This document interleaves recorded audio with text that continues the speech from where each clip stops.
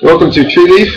Tree Leaf is a Sangha, and the Sangha is a group of people, a group of practitioners who practice together.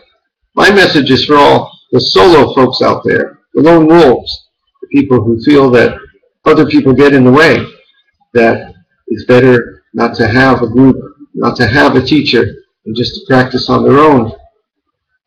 Well, good for you, but is it good for everybody? You see, our way is not to be a Teka Buddha, a lone wolf Buddha. I think my Sanskrit pronunciation is okay, Teka Buddha.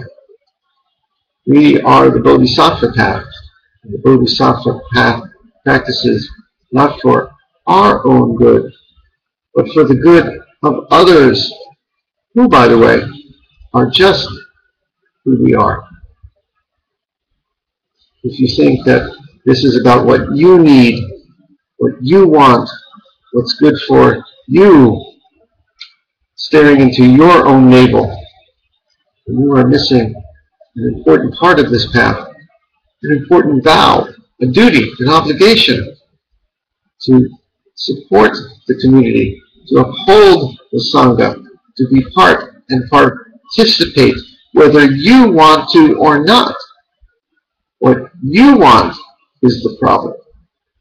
What the you always wants is the problem.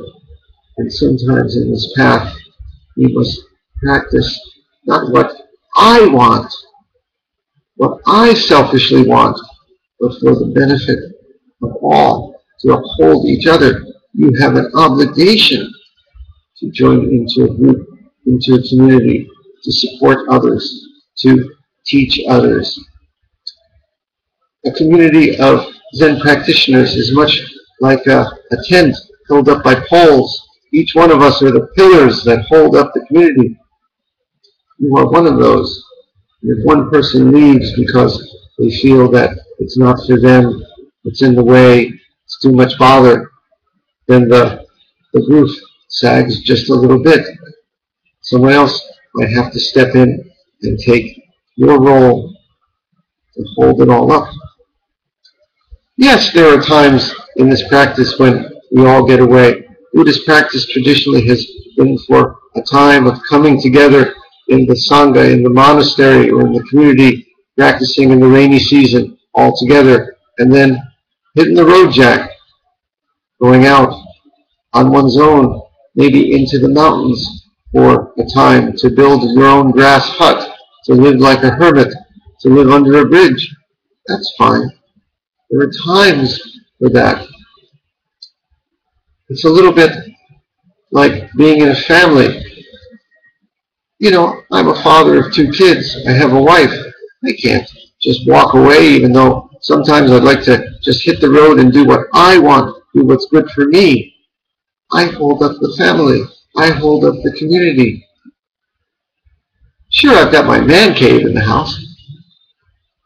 You probably have your space too, where for a time I get away, I sit there, sitting my zazen in the corner or doing my personal time. That's important too. Bodhidharma had his Bodhidharma cave. You can have your man cave or whatever private place there is. There are times to go off into the mountains to live like a hermit. But the basic part of this practice is to come back, to join in, to support others, to not be the Prateka Buddha, not be the lone wolf, but to walk the Bodhisattva path. Some people say they don't need a teacher. That's fine. A teacher, as far as I'm concerned, is just a coach, because people who say they don't need a teacher, well, they might be right. Or, what I've often experienced is people who feel they don't need to listen to anyone's advice and coaching tend to spin off in all kinds of crazy directions, convince themselves of all kinds of wild things. You have to watch for that too. There is a time to kill the Buddha. There's also a time to listen to what the Buddha has to say. There is a time when one does not need a teacher any more than the teacher in one's own heart, or the teacher in the wind, the sound of the birds. But there is a time to listen and live what an experience individual might have to say about the right way to go about all this. It's all important. So please, don't be a selfish, what's in it for me? What am I getting out of this practice? Prateka Buddha, support the community. Sometimes even in our Three-Leaf Sangha, I wish more people would turn out for activities. Sometimes they may find it inconvenient to join in a group sitting. They'd rather sit in the corner of their own room, not bothered by anyone. Sometimes they don't want to turn out for our public service activities, our charitable work. They'd rather just do it on their own, or maybe not do anything at all. But there's a time, even if you are engaged in charitable activities as an individual, there's a time to get together as a group. Why? Because groups support each other. Shall we say, the power in the room when people are sitting together is somehow inspiring to the other people there.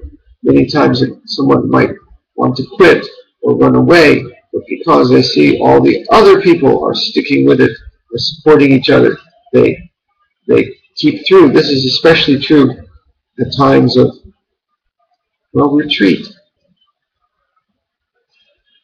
When one can sit in individual retreat, but sometimes it's very important to lean on the shoulders of our brothers and sisters to get us through. Anyway, I've said enough. Please don't be selfish in your Buddhist practice. That's kind of a strange thing to say, isn't it?